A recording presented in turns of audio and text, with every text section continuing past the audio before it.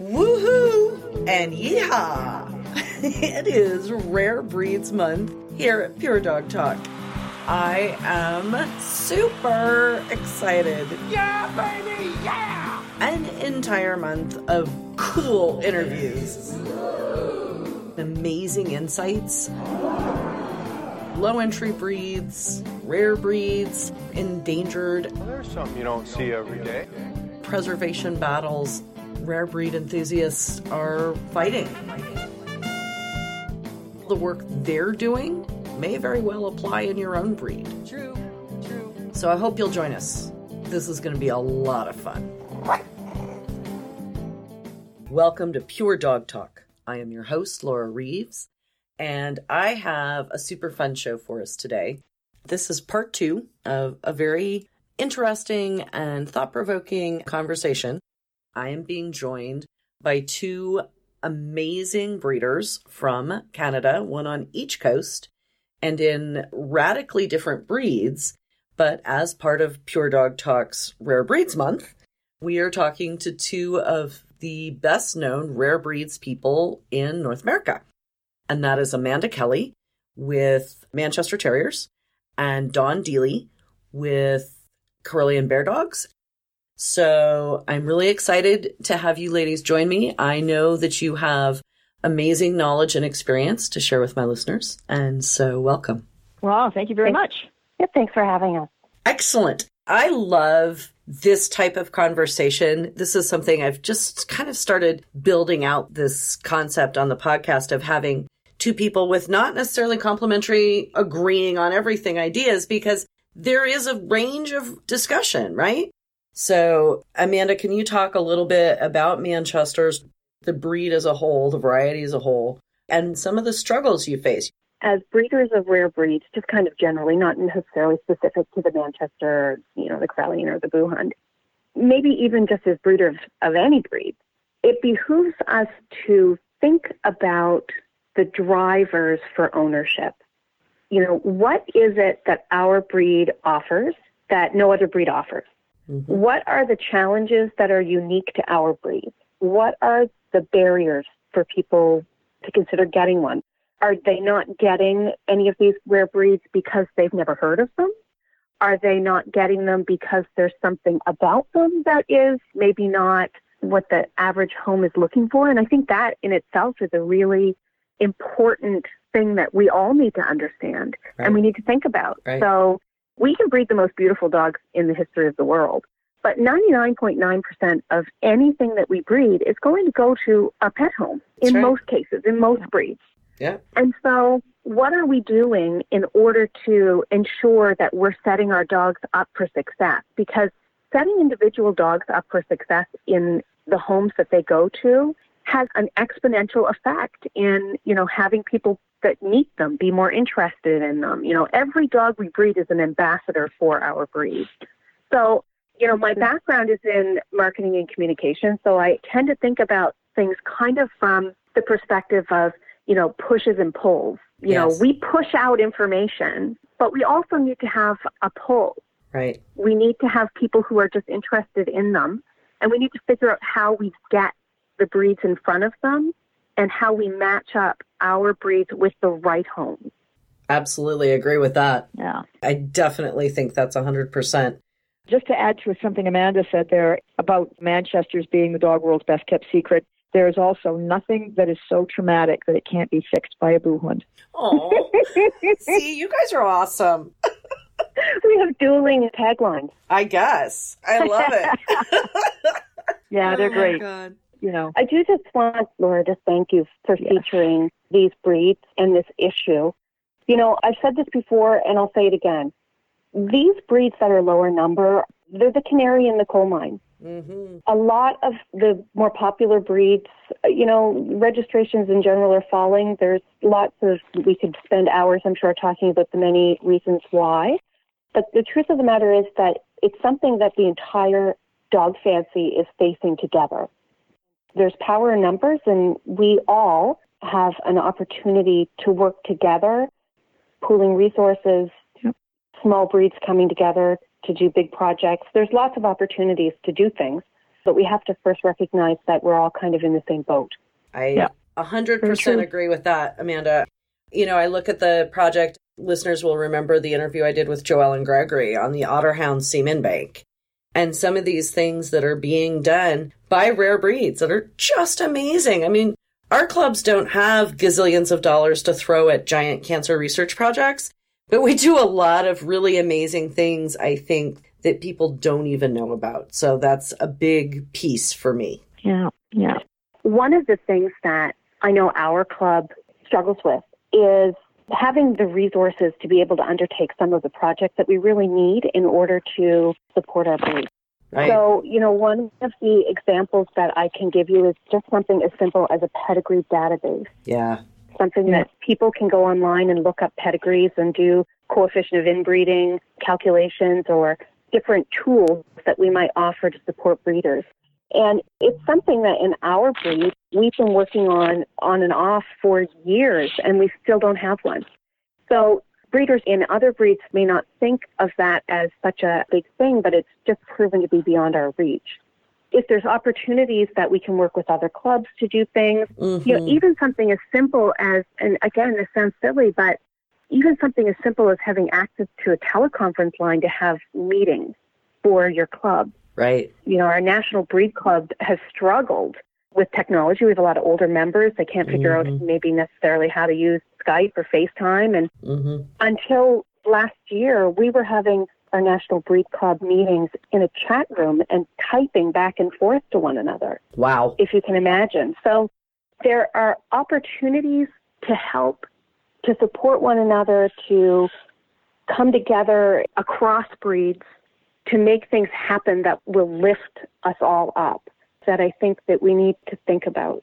Again, I think that's really, really powerful. And we're going through this, again, my own breed, and there's one database, and we need to work with the person who owns it for everybody to have access to it.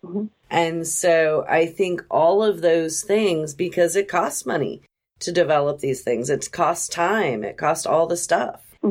And I don't know about your breed, but a lot of times this is like proprietary stuff, right? Like I accumulated all of these pedigrees, right?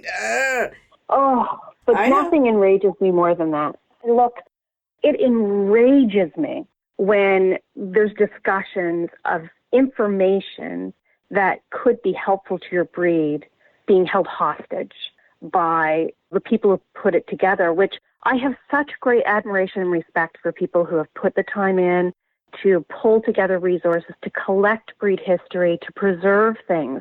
But my question is, why are you doing it if it's not to benefit your breed? Right. It should just be an automatic that, of course, you would share that information. Right. Our history doesn't belong to anyone. It belongs to everyone. It is a breed resource. And so any suggestion that anyone owns something, you know, certainly they deserve the recognition and the respect and the thanks for having done that work. But if they're not willing to share it, you know, I'm not even really willing to entertain a conversation about it. I just think it's so absolutely ridiculous. And it's the same thing. It's like conversations like this that are so important to be had, and people don't even know where to have them or who to have them with. And that's one of the reasons I love this opportunity on the podcast. Or in the case of my breed, not so much the Buhunds, because there is more interest in that. People aren't interested. I mean, we went on about the history of my breed a little bit in our messages, in my breed and our messaging back and forth. Right. People don't care. People do not care. They don't care what brought this breed into existence.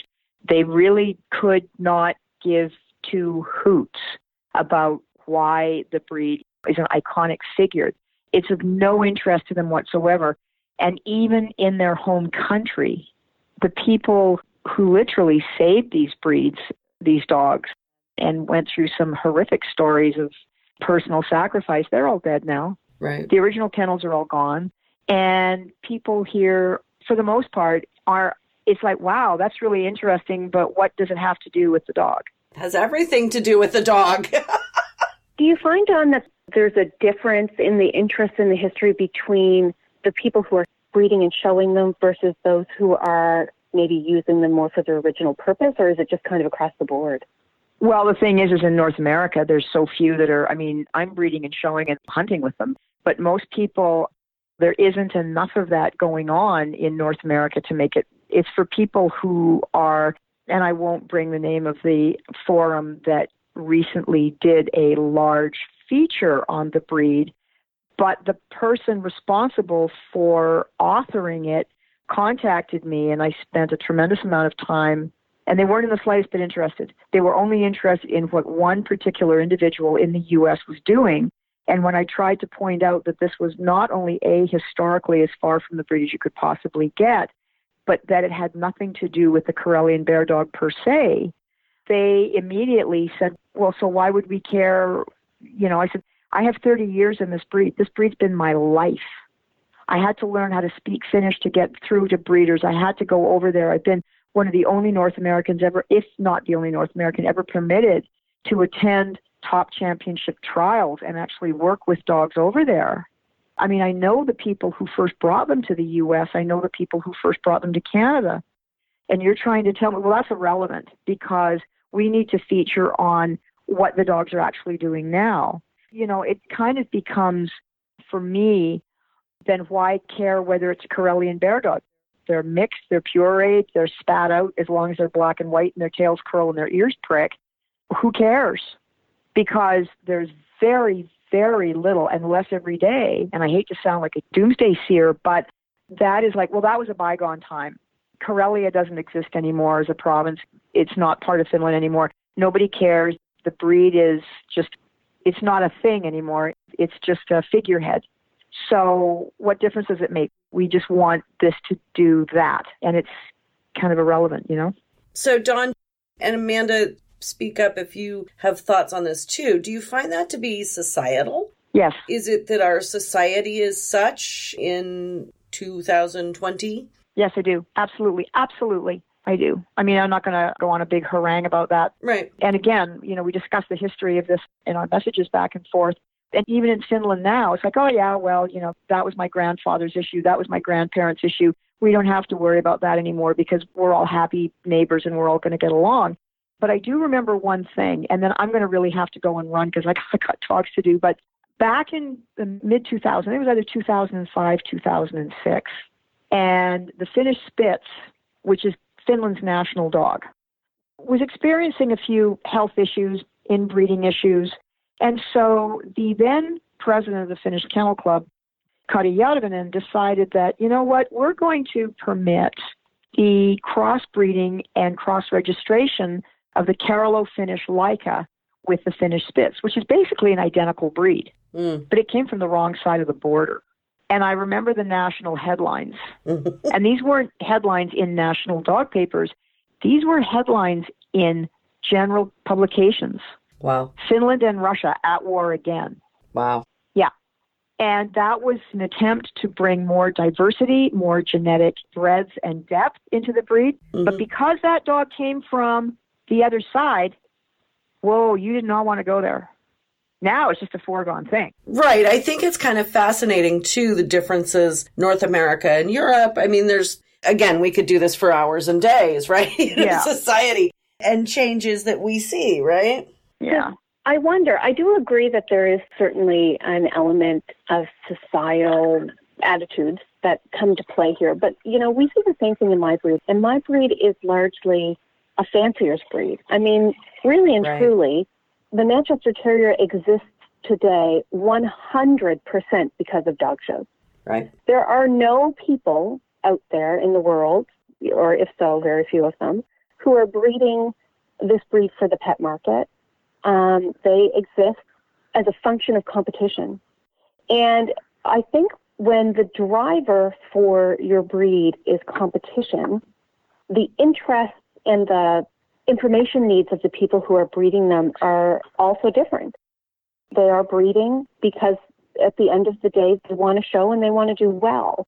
Now, I mean, I personally think that understanding the history of the breed is going to help you do that. You know, certainly you'll have more success in producing the elements described in your breed standard if you understand the reasons for them. Right. But you can breed dogs if you're kind of good at basic generic dog structure. You can breed them without knowing in depth the whole history piece. So I do agree that there's a societal influence, but I think there's also an element of the reasons that people are breeding them to begin with. Right. And I think that's actually really, really a great observation. And once again, a fabulous reason to have the two of you and the two different breeds side by side, the functional and the fancier. And it was good fun. Thank you both so much. I really, really appreciate your time. I think we're going to have like 2 conversations to share with people. So anything I can do. Thanks, guys. Okay. Bye-bye. Bye-bye. Hang tight, guys. Got a little bit of information for you. All right, crew. Embark is really, really committed to providing a resource for responsible breeders and purebred dog enthusiasts. And we know these are tough times. And to help serve breeders right now, when we need it, starting in April, Embark is going to reduce its prices significantly through a series of sales and programs to help make the DNA testing even more accessible for everybody. So stop by, visit embarkvet.com/breeders, or hop onto their Embark for Breeders Facebook page and take a look at what they have on offer. As always, Embark's leading DNA test kits provide a comprehensive assessment of your dog's genetic health, genetic diversity, and physical traits.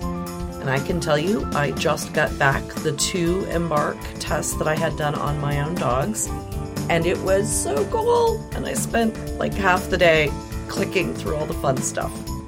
So stop by the Pure Dog Talk website and click the Embark logo on the homepage and take a look at what they have on offer.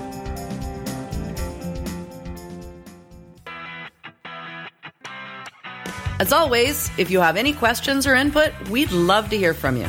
The show notes and links to resources on today's topic are available at puredogtalk.com.